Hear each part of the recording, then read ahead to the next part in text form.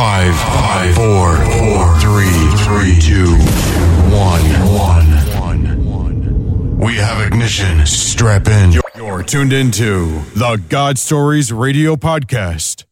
www.godstoriesradio.com.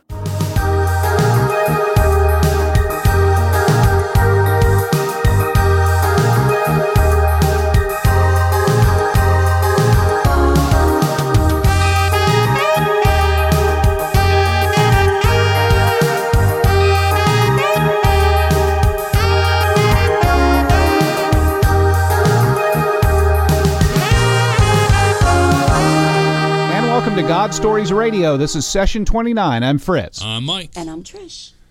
I'm excited about this particular guest we have tonight, Mike, because just speaking earlier before the show, I think she's just as excited to be on our show as we are having her. That's what I understand. And it all came about because Trish had met her at a women's event back a month or two ago. Right, and I got to play drums at that event. And I don't know what was more fun, actually, playing drums or sitting backstage eating cheesecake with her husband. And I tried to be backstage on that event, but they said that they already had someone taking care of that. So. Man, you missed it. All you can do is try. I know. Trish, how's your week been? Oh, my week's been great. I don't know what we did before without seat warmers in our vehicles. Oh, really? I've actually been using mine this week. You're in Florida. I know. That memo, somebody missed the memo. I'm from Springfield, Massachusetts, and I have my tablet set up to where it's giving me the weather for here and for Springfield, Massachusetts. And yesterday it was -7 degrees. Wow. And thank you that I'm in Florida. Yes, my family's up in the Washington, D.C. area, and they're all shoveling out from under today, as a matter of fact. So I can't cry to them about the weather here. Well, Trish, I'm going to let you introduce our guest. This is actually our first call-in testimony. Yes, first Skype test. And, man, we are excited about that. So, Trish, introduce her while you still have a voice. Okay. I'm so excited. She is a singer, songwriter, author, and we're so privileged that she took out some time from her busy schedule to be with us. It's Karen Williams. Hey, guys. How are you? Hey, we're doing great, Karen. How are you? I am wonderful, and forgive me, but I'm having a hard time feeling sorry for you in the freezing cold, frigid weather down in Florida. Yeah, I am up north, and it is cold. Yeah, it's a balmy 60 degrees here. Oh, I feel for you. I know it's rough. Yeah, I'm an Orlando girl at heart. That's where I was raised. So I'm I still call myself a wimpy Floridian when the weather gets cold. We're like kindred spirits because I actually go to Rollins College, so I think of you every Tuesday because you're from Winter Park. Yeah. I have a brother that graduated from Rollins. Yep. Well, I moved to Nashville almost 7 years ago, and the first winter that I had up here, I was like, wait a minute, I thought this was still the South. What's happening here? It snowed, and it was, in my mind, just freezing, and everybody here laughed at me. They said, you big wimp. But this year, it really is. I mean, it's been 10 degrees. It's been below freezing for a couple weeks now, which is just kind of crazy. So, ouch. I have stayed inside my home, and the space heater has followed me from room to room. Oh, wow. It's a good time to tuck yourself away in the studio and work on a new album. It really is. When it's this cold, I'm like, you know what? Turn a fire on and grab a guitar or sit in front of the piano and just kind of let the Lord give you a song that day, because it's just too cold to go outside and do anything else. So I was going to ask you trying to make the most of it. I was going to ask you about that too, Karen. I know that you write a lot of your own music, and I wondered, like, I did some journaling recently, and when I read it back over, I couldn't stop crying. And I thought, oh my gosh, if you're a writer and you're writing your music and then you're singing the song, does it take you back there every time like that? Oh, absolutely. I as a writer, I mean, that's always been, it's always been my outlet. I majored in journalism in college and just really kind of learned at a young age that writing is important, and exactly what you just said. When you look back in your journal from I mean, if you've journaled your whole life, then it's kind of amazing to look back and see what you were thinking at 10 years old or 15 or 25 and just see how you've grown and obviously the maturing process and what the Lord may or may not have been teaching you at that point in your life. And when I moved to Nashville, I didn't really understand what the world of songwriting was. You know, I was always a writer. I wrote a book with my dad, and that was always my outlet. And then I was a singer. I just had never really put the two together. And so when I moved to Nashville, you know, you can't walk 5 steps in Nashville without running into a songwriter. And they all said, we should write together sometime. And I didn't really know what that meant. But my dad has always told me, if somebody asks you if you know how to do something, just tell them yes, and then go learn how to do it. So when I got approached about songwriting, I said, yes, sure, absolutely. I'd love to write a song with you. And then I would go home and think, what in the world did I just commit to? And Google that. Yeah, exactly. How do I write a song? And one of those people that approached me about writing was a guy named Brian White. And I said, you know, yes, I'd love to write a song with you. Well, 2 years later, I married him. So actually, he was just hitting on me. It's the famous Nashville pickup line. We should write a song together. That was some song. Exactly. And we're still writing songs. But it was the coolest thing when I really started to grasp and understand sharing your feelings and putting it to a melody. I mean, there is really nothing quite like it. You can write in a journal or write a book or write a poem, but when you can marry a lyric with the right melody and just capture the right emotion, there's nothing like it. And, you know, I absolutely go right back to those places where I was when I wrote that particular song. I was just talking to a friend of mine today, and he heard one of my songs that he hadn't heard yet, and he said, I just want to thank you for writing that. And coming from a fellow songwriter, you know, that always means a lot when another songwriter says, wow, that's cool. But what I told him was, you know, none of us claim to be great songwriters. I think we just are great song catchers. You know, sometimes the Lord just drops one in your lap or in your hands, and it's just an honor to write those kinds of songs. There's a song on my record called This Is Freedom that I really just was thankful to be in the room that day, and the Lord just sort of worked through my brain into my heart and through our fingers, you know, and we came up with this song that every time I sing it, I think, how in the world did I feel so honored to be part of a song that's this powerful and really captures the message of freedom in Christ so well. There's a song, the title track of my record is a song called Only You, and it was written on just a very kind of a dark time for me and frustrating time, and one of those seasons for me where I felt kind of sucker punched every time I turned in a new direction, and then you just felt knocked down, and it feels harder and harder to get back up. And so I was up late one night, I couldn't sleep, and I was having a pity party for myself, I'm sure, and complaining to the Lord about all these things that were going wrong. And on that particular night, I just felt like the Lord said, Karen, I'm not saying that these things are not important, but at the end of your life, none of these things are going to matter. And the only thing that's going to matter is whether you knew me, loved me, served me, and told everybody you could about me. Amen. And that night, I just kept hearing, only you, only you, only you. And I took that idea to my friend Sarah Hart, who's brilliant. She wrote Better Than a Hallelujah for Amy Grant. She's a brilliant, prolific songwriter. And I took that idea to her. And this song, Only You, I mean, literally came spilling out in 20 or 25 minutes.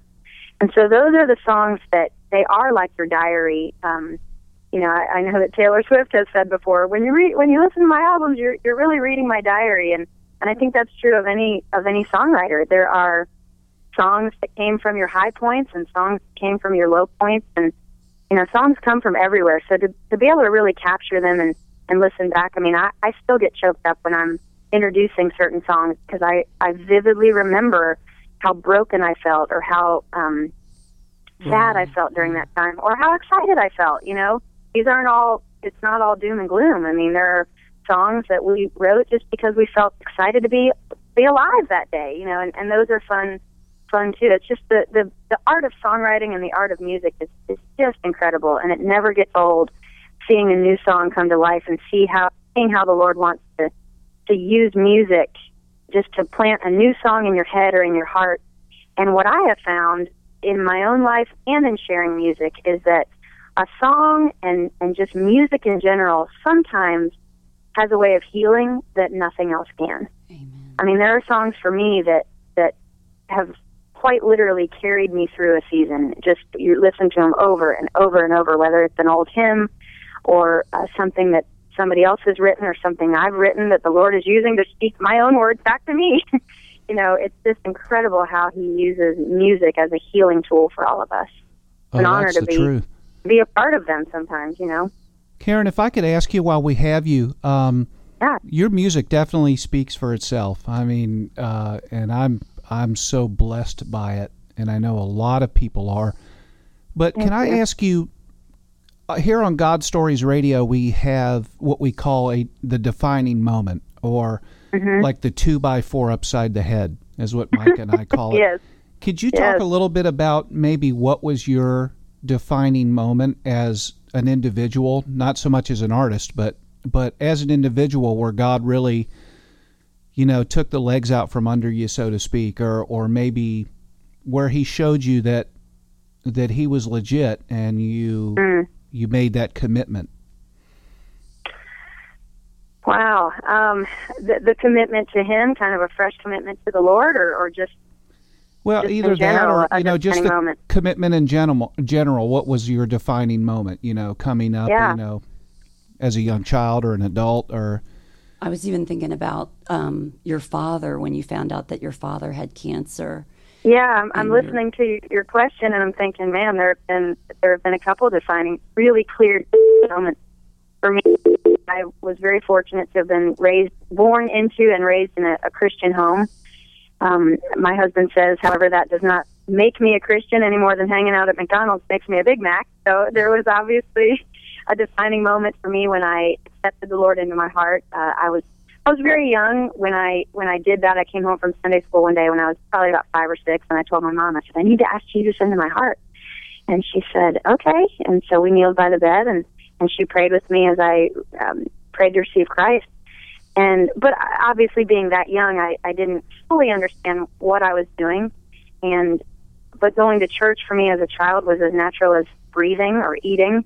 It was just what we did. And it wasn't for me until I got into high school and college that I really started to understand what it meant to have a relationship with Jesus Christ. You know, it wasn't just about going to church. It wasn't just about singing the right songs and saying the right things and being in the right places at the right times. It was about developing a relationship. And so as I walked through my, you know, college years and early 20s, you know, as I kind of got into adulthood, there were many moments for me of struggling and of trying to understand, why do I believe what I believe? Is this because my parents told me to, or because I really, truly understand this and want to know more about this Jesus that I love?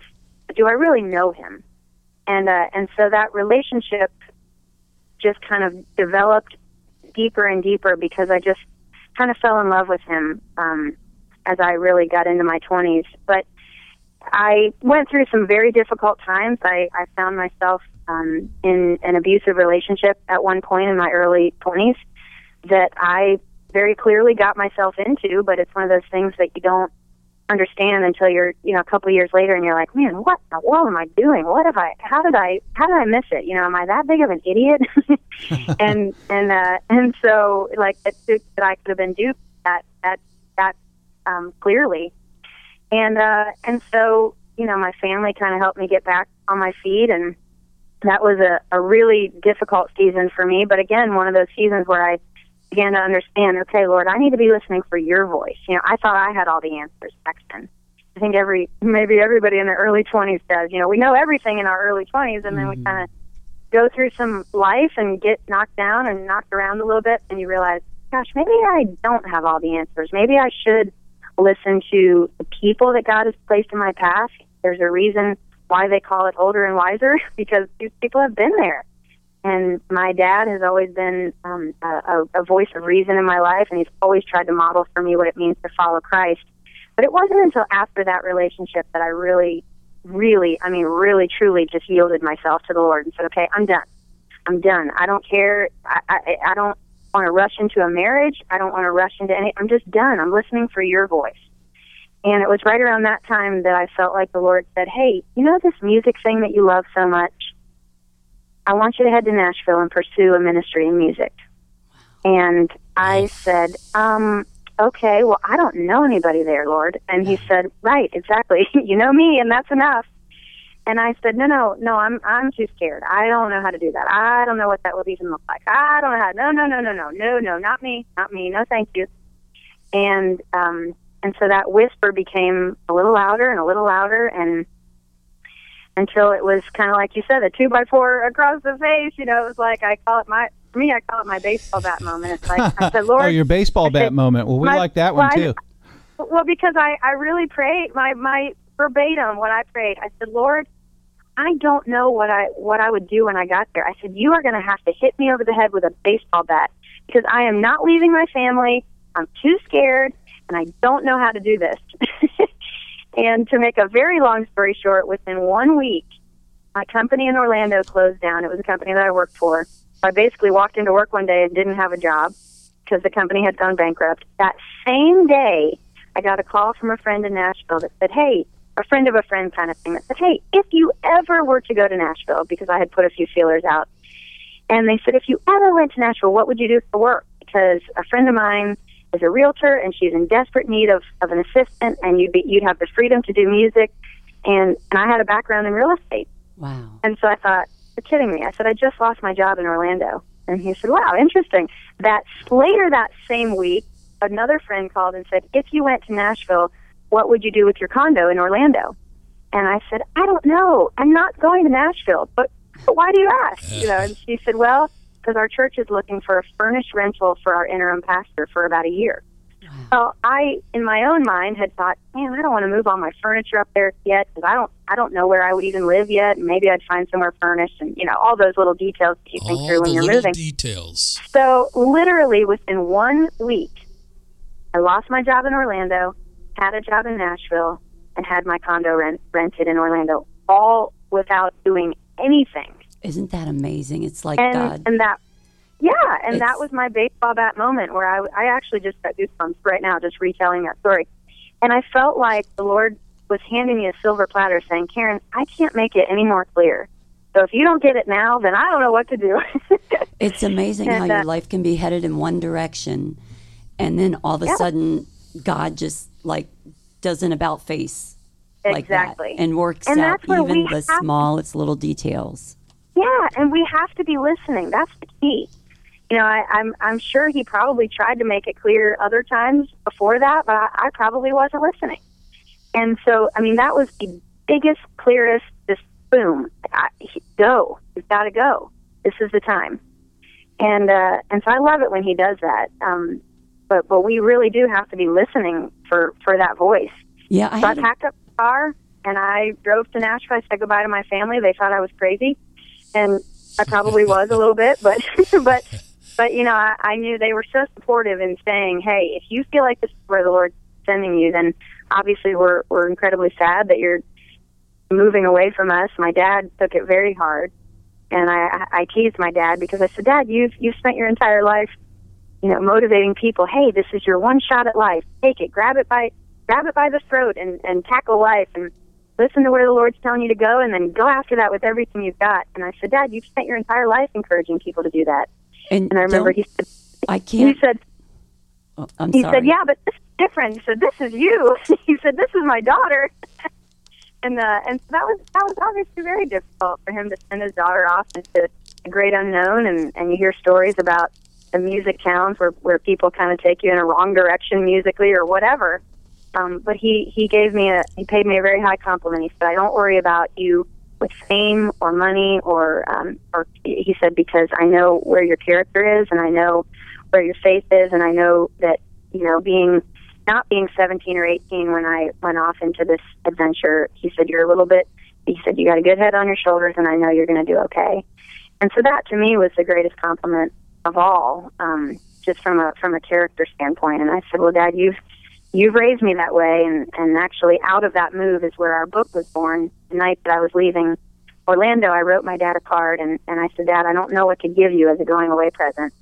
I said, so all I can do is tell you thank you, and tell you that it's because of you that I feel prepared to go out on this unknown journey. And I said, and here's why. And in the card, I listed all of his most important life lessons, just all the things that he said to me over and over and over, and the things that I go back to when I'm making decisions every day.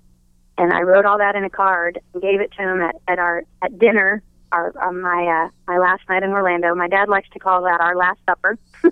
And so he read that card, and he said, Karen, this is a book. He said, we're going to write this. These are the chapters of a book that you've written here. Wow. And so about a year later, a book called The Takeaway, 20 Unforgettable Life Lessons Every Father Should Pass On to His Child, was born. And so that was kind of an exciting adventure. And that was really the first thing that came to fruition out of my move, that I really felt like the Lord said, see, I told you I had something really exciting planned for you.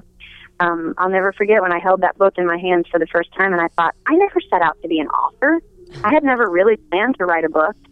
But again, that's just what will happen when we let go, and when God says, I have an abundant life for you. I have bigger plans. I have more for you than you could ever dream or imagine. He meant that when he said that. And I'm living proof of that. My whole approach to life changed during that time, and life becomes a lot less stressful when you just take your hands off the wheel and say, Lord, I'm letting you lead. And I don't know where that may lead me, but I know that it's better than anything I could plan, because in this last couple of years I've written a book, and I signed a record deal. I signed a publishing deal here in Nashville where I got paid to write music full time, and I didn't even know I wanted to be a songwriter. So,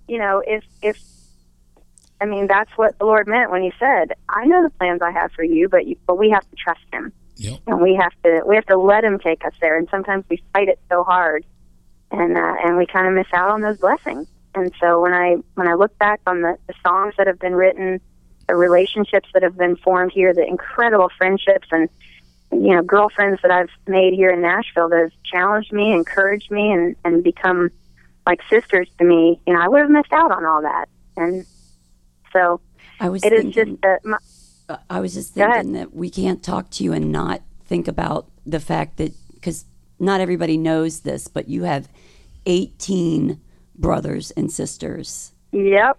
So you up and moving. Me.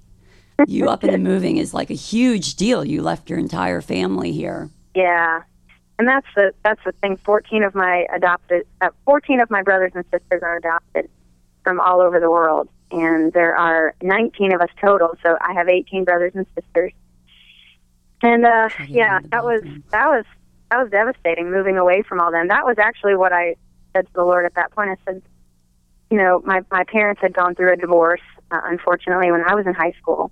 And my dad remarried an incredible woman named Ruth, and I call her Saint Ruth because there were still 15 kids living at home during the time she married my dad. Wow. So I said, she either really loves my dad or she is certifiably insane. Yeah, how do you bring that up over dinner? Yeah, exactly. Yeah. On their first date, he said, so do you have any regrets in life? And she had one child. And she said, well, I always wish that I had more children. And my dad said, well, I can fix that. And so they have been married for about 15, 16 years now. So all these years later, she was not insane. She just really loved my dad, and she really kind of helped put our family back together. So it was a few years after that when I felt led to move to Nashville. So that was really hard for me. I said, Lord, my family just got put back together, and my sisters and brothers were starting to have kids of their own, and so I was getting to experience what it felt like to be an aunt, and I did not know that you could love a child that much when it did not even come from you. To be an aunt and it was just incredible. And I thought, I don't want to leave all this now. So that's why it was so hard. And I guess to answer your question, Mike, another defining moment, 2x4 baseball, that moment for me was on February 4th of 2011. I got a call from my dad. And if you can't tell by now, my dad and I are very close. We just have a tight father-daughter relationship. And my phone rang that afternoon, and it was my dad, and I could just tell immediately in his voice that something was wrong, something was different. And, he tried to kind of make small talk for a minute, and I knew something was up. I said, Dad, what's going on? And he said, I've just come from my most recent physical, and I need to fill you in on the details. And my heart just sank because I know my dad well enough to know that he would never call me just to fill me in on the details of a physical if they were good. So I thought, oh, something really bad is about to happen. And he said, I've been diagnosed with a rare form of cancer called multiple myeloma. And I had never heard of multiple myeloma before that day. It's kind of interesting to hear different people now. Tom Brokaw was just announced that he was diagnosed with this same cancer, which just kind of blew me away the other night when I heard that. But, my heart obviously sank to the floor that day on the phone with my dad. And I said, well, what's the prognosis? How does this thing work? What is this multiple myeloma cancer? And he said it's a blood and bone marrow cancer that is incurable. There's no surgery they can do. He said, but the best that they can hope for is to get it into remission. And the doctors feel like they have a 70% chance of that. And, once you hear the cancer word, the C word, you kind of stop listening a little bit. You kind of zone out. Mm-hmm. And so I heard all these things. Yeah, 70%. Okay, remission, blah, blah, blah. I just couldn't process that. All I knew was it just didn't compute. My dad and cancer, that just didn't fit. My dad is the healthiest guy I know. He runs marathons. He's always been a health nut. So it wasn't like he didn't take care of himself. And it was just devastating. I mean, there were a lot of questions for God during that time, most of which started with why. I'm sure. And it was just the most difficult thing I've ever walked through. Anybody that's either been diagnosed or had somebody close to them diagnosed with cancer knows what I'm talking about. And to be honest, it gave me a whole new respect for that. When you hear that so-and-so's mom has been diagnosed with cancer or so-and-so has been diagnosed with, everything stops. I mean, your world literally stops spinning for a while. And you're going through the motions of your life, but you're not really there. That's how I felt. And nothing. And I cried every day. Yeah. And that's all I could do was about. Mm-hmm. Exactly. It's all consuming.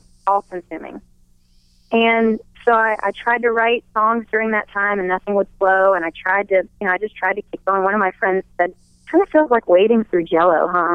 I said, yeah, that's exactly what it feels like.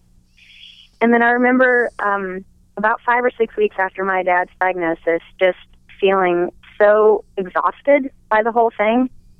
And I sat on the edge of my bed and just cried and cried and cried. And my husband came in, and I remember on that particular night when my husband came in the room, I tried to kind of pretend like I wasn't crying because I thought, this is so crazy. I'm crying every single day. I said, I've got to stop doing this.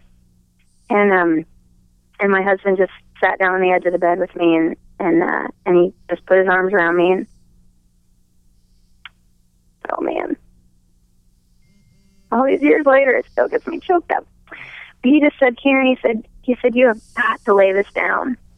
He said, you're trying to, I was trying to control it myself, and I was trying to figure it out and understand it, and I wanted answers. I wanted to know why this had happened. And that's just the human side of me. my human was showing. Mm-hmm. And he said, beautiful out of that too, because yeah, I know where you're going with this, Karen. It was that defining moment for me of laying it down, and really we talk about that as Christians, and we sing about it as artists, and we preach about it, and we talk about letting the Lord be in control, and then the human side of us picks it back up every day, it seems like, and it's a daily decision. And my husband said, Karen, this is your chance to show the Lord, to show the world that you believe what you sing, and that you believe what you write. And this is this is an opportunity. He said, this is not a punishment. He said, this is not the Lord just, pointing his finger at you saying, well, I gave you this because of whatever. He said, no. He said, this is not a punishment. This is an opportunity. And he said, you have to start looking at it like that. And that was a huge defining moment for me, because it was the night that I finally said, okay, Lord, I may never understand this, but I realize now that I don't have to. And I may never understand it, but I'm not going to question it anymore. And so that night for me is when the questions went from why to what. Instead of saying, why did this happen? It became, what can I do to help somebody else through it? What can I do to encourage somebody else that may be going through something similar? And so it took another few months before we wrote this particular song that I'll tell you about. But honestly, it was written in my heart that night. And a couple of months later, a song called "Rest in the Hope" was born. And that song was born 100% out of this experience with my dad, because right after his diagnosis, he said, "I thought that I was close to the Lord before cancer." He said, "But now I feel like I'm sitting on his lap and just hugging him around his neck." And I thought that, as songwriters, we're always looking for beautiful word pictures.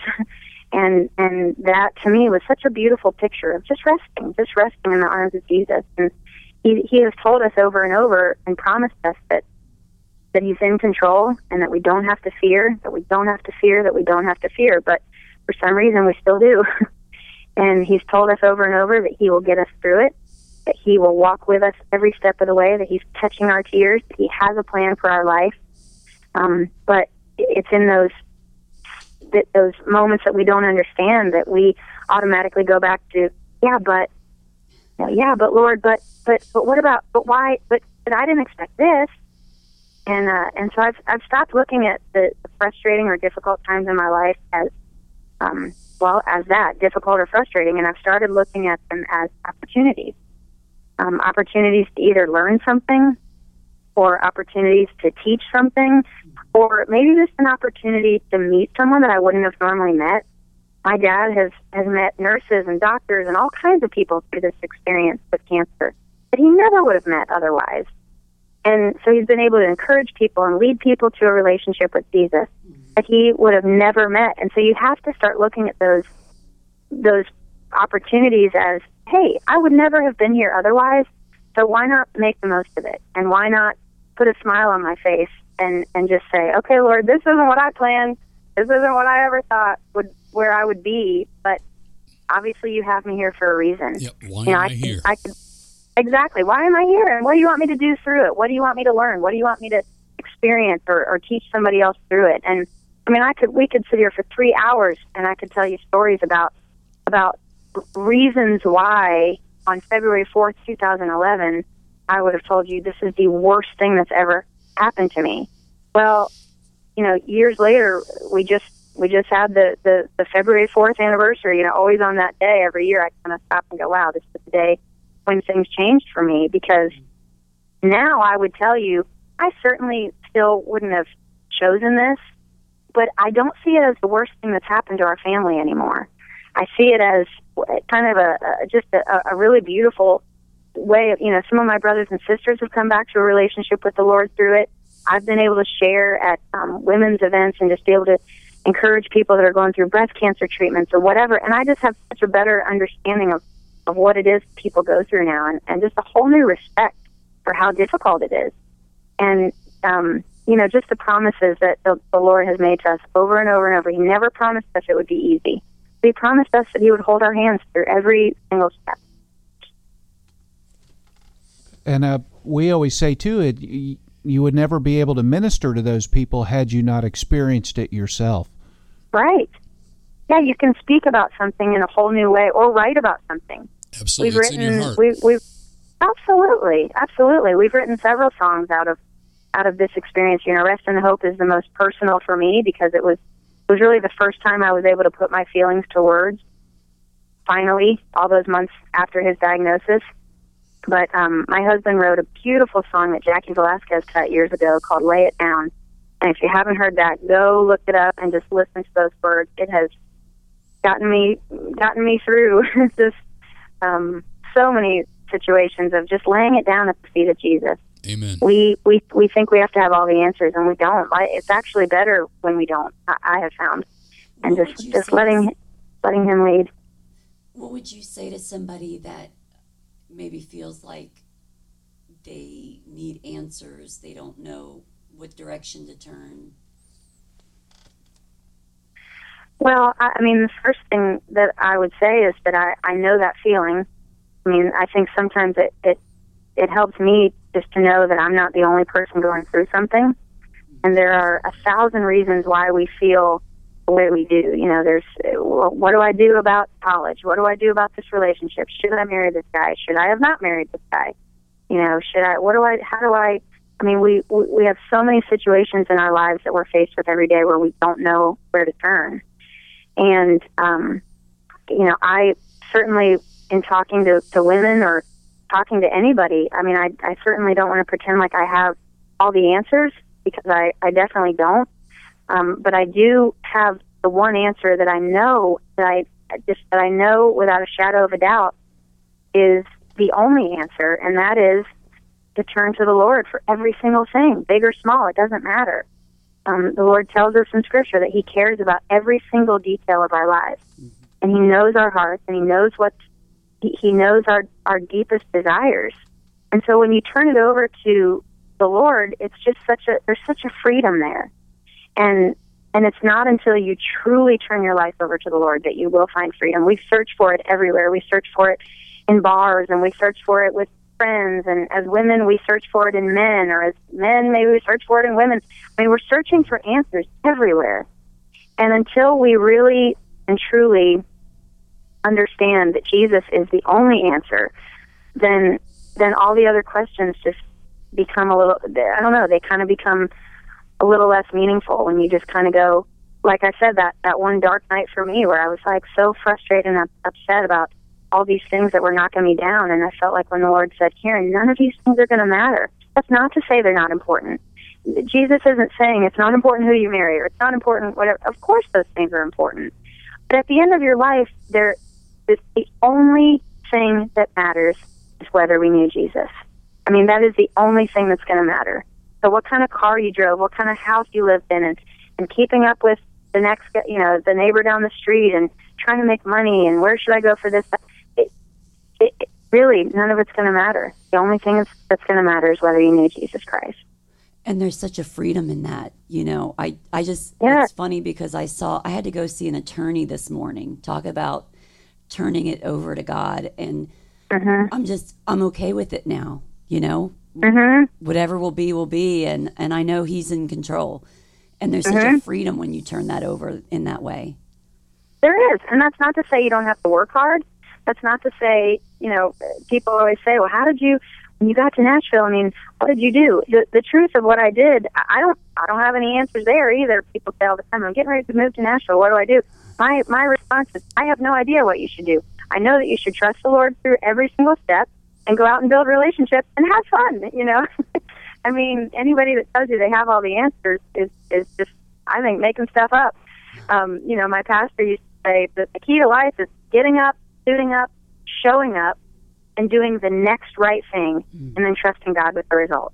That's all we can do, is the next right thing. I can't worry about next week, next month, next year, and I certainly can't worry about last year or the mistakes that I made or didn't make, or things I didn't do right, wrong, whatever.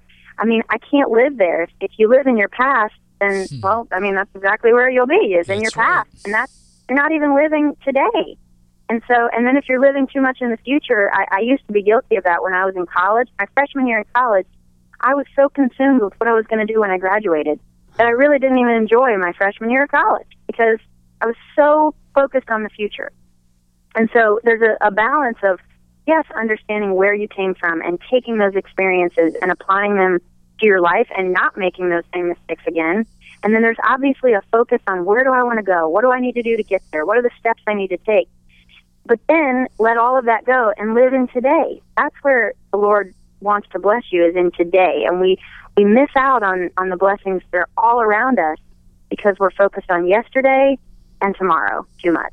And so there is such a freedom when we just let it go and just take the next step. Sometimes you go through a season where the Lord gives you just enough to take one more step, And because you're thinking, how am I going to get through all these things? And I'm under a pile of bills, and I don't know how I'm going to get out from under all this debt, and I don't know how I'm going to get out from, and what do I, and how do I? And it's like, just take one more step. Do the next right thing, and then trust God with the results. He will work everything together for good. He wasn't kidding when he said that. And if I can take a cancer experience and say, the Lord has worked so many good things out of this most devastating thing in my life, I never thought I would be able to say that. So I can say with authority that He meant what He said when He said, I will take your life and weave it into something good. What the devil meant to harm you with, the Lord will work it into good.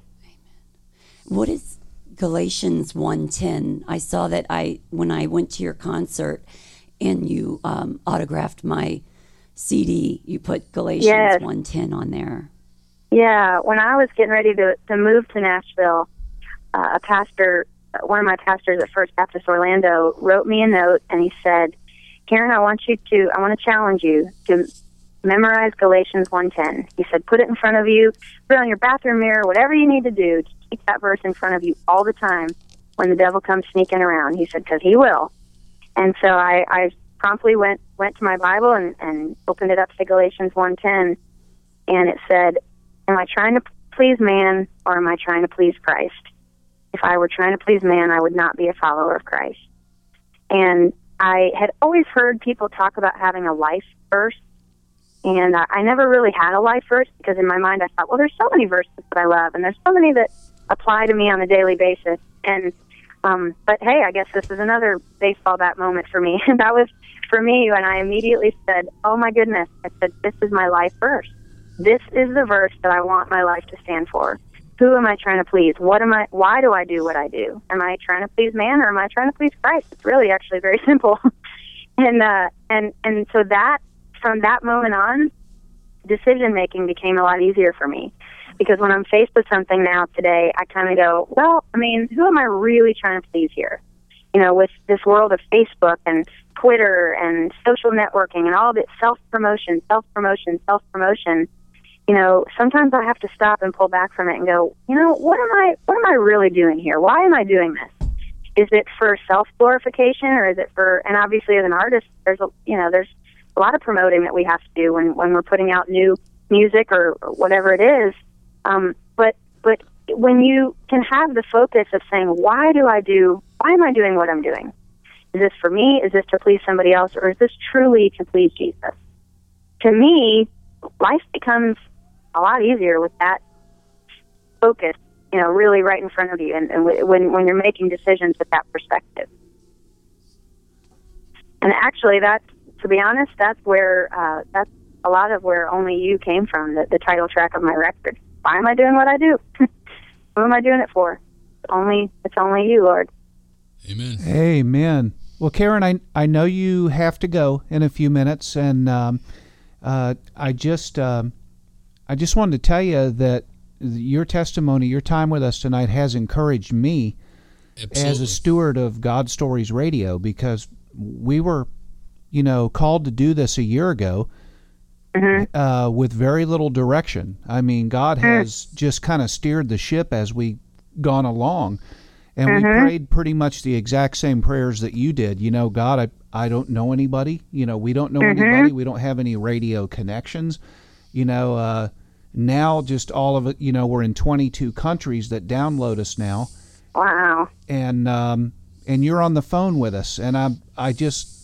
You know, it just stands the hair up on my arm to know that, you know, what a blessing that is, and God's in control. And absolutely. Well, that's what happens when we just take steps and do what we feel led to do, and let Him do the rest.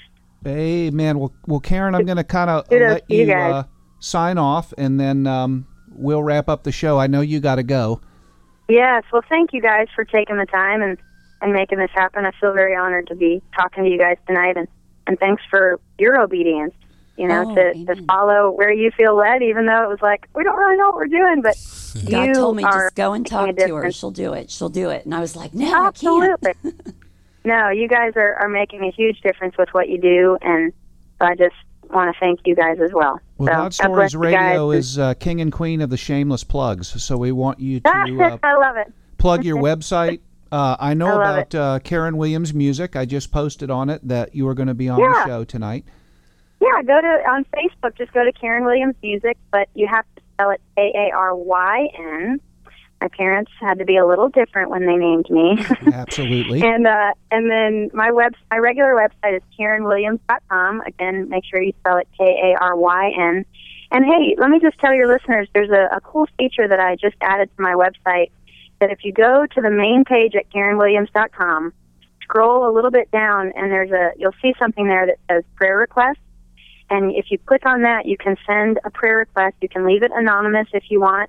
So there's nothing weird that's going to happen. You're not going to get bombarded with emails or spam or anything like that. It's all very protected and kept very confidential. But, you know, I feel that one of the biggest honors that we have is to pray for each other. And when my dad was diagnosed with cancer, I was talking to one of my friends, and I said, I feel like all I can do is pray. And I'll never forget what she said. She said, Karen, that's everything you can do. And I just thought, I had kind of underestimated the power in prayer because I was just so overwhelmed with my grief during that time. And so I've added this feature to my website. I want people to, I know that we have Facebook and you can post and everything, but I really wanted this to be a feature where people felt like they could go and have a private way to send a prayer request. They all come right to me, and then I send those out to a team of prayer warriors that I have that are just an incredible prayer team that have prayed me through, you know, people that I've known for just many, many years. So please feel free to go to my website, KarenWilliams.com, and click on that if you'd like to send a prayer request. And go to Facebook and let's connect. And you stay in touch. I want to know you. I want to hear your stories. Do you have an album coming out soon? I'm thinking. I'm working on a new album right now. My record Only You is available on iTunes and at my website and in family Christian stores and Lifeway and all of your finer retail chains. And then I have a new single out right now that's called Ordinary Angels. And that is a special song. I have to brag on it because I didn't write it. So I can really brag on it. They're hearing that in the background right now as we speak. Oh, good. It is I'll tell you what, special song, and really just kind of hit me because there have been so many ordinary angels in my life that have walked me through different seasons of my life. Talk about ordinary angels that you meet through a cancer experience. I mean, doctors and nurses and just people that are so selfless and so giving and so kind. And so that song really hit me, and the chorus says, just because God doesn't part the sea or pull you from the fire doesn't mean that he's not there.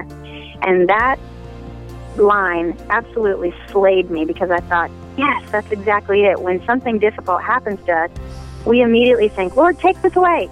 Take this away. That's the answer. That's the answer to my prayer would be to make this difficult situation just disappear. And that's not it. Sometimes the Lord wants us right in the middle of the storm so that he can teach us something. Because ultimately he's just trying to make us more like himself. And so if by the end of our lives we've accomplished some of that, then great. But we have to go through difficult times in order to hopefully achieve that. So that song is really meaningful to me because of what that chorus says. I need those words every single day. So I thought, well, if I need this, I want to share it. So you can go download Ordinary Angels from iTunes, and then that song will be on a new record that's being worked on right now. So if you just go to my Facebook page, all that stuff will be, I'll let everybody know when it's coming up or when it's coming out. Amen. And Karen, if you would you include us as God Stories Radio as a prayer partner with you? Absolutely. Yes, absolutely. We would love, if there's anybody, any of the listeners out there, I'm just going to publicly just go on record by saying we're going to partner with Karen and pray for those prayer requests, and we're just going to do it. There's power in numbers. Absolutely. Yes, absolutely. Thank you guys so much. You're welcome. Thanks for what you're doing. Thanks for your ministry, and call me anytime. Oh, thanks so much. Thank you so much, Karen. Thank you, Karen. All right. Have a great Love evening. You guys. You too. God bless. Bye-bye. Bye-bye. Bye-bye. Wow. What do you think of that, Mikey? Well, that was unbelievable. Right? From Nashville? Really? As Mikey would say, really? Seriously? Are you kidding me? You know what was funny is all those sirens and going off in the background. I mean, yeah, half of Claremont is out there. You know, it's just Tonight, like only tonight at this it's just time. like the devil to try to stifle what's going on. Mm-hmm. Right? You know? If somebody needed to hear what Karen had to say, I needed to hear that. I know. I'm totally encouraged now. I was thinking, who doesn't either, I don't even know where I'm going. I know where I'm going. I just got to get there. What I was thinking is everyone either knows someone that's had cancer or someone's been diagnosed with cancer. I mean, you can't be human and not be able to experience and relate to what she was sharing. Oh, yeah. And had she not gone through that experience with her dad, she wouldn't have been able to relate. Right. She wouldn't.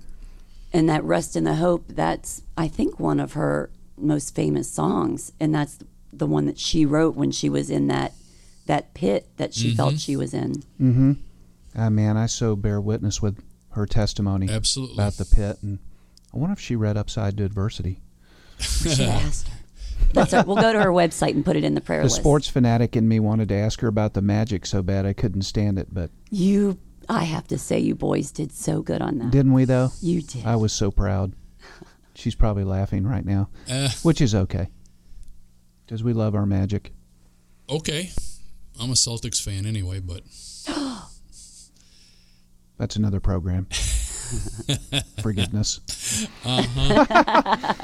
Well, all right, guys. Thanks for tuning in. That was our special guest, Karen Williams, calling in tonight. And that was our first call-in show. And I just had a blast. How about you? It was great. Awesome. It was. It was fantastic. To see how that stuff works like that. I mean, I'm just still amazed. But well, listen, guys. Send in your prayer request at godstoriesradio.com if you have questions for Karen, maybe on something that she said tonight and can't get to her website, or have a question, send it through us. We'll get it to her.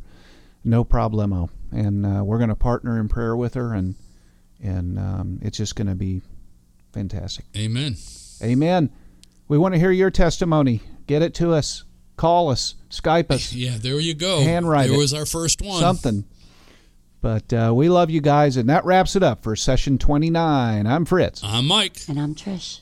God bless. God bless.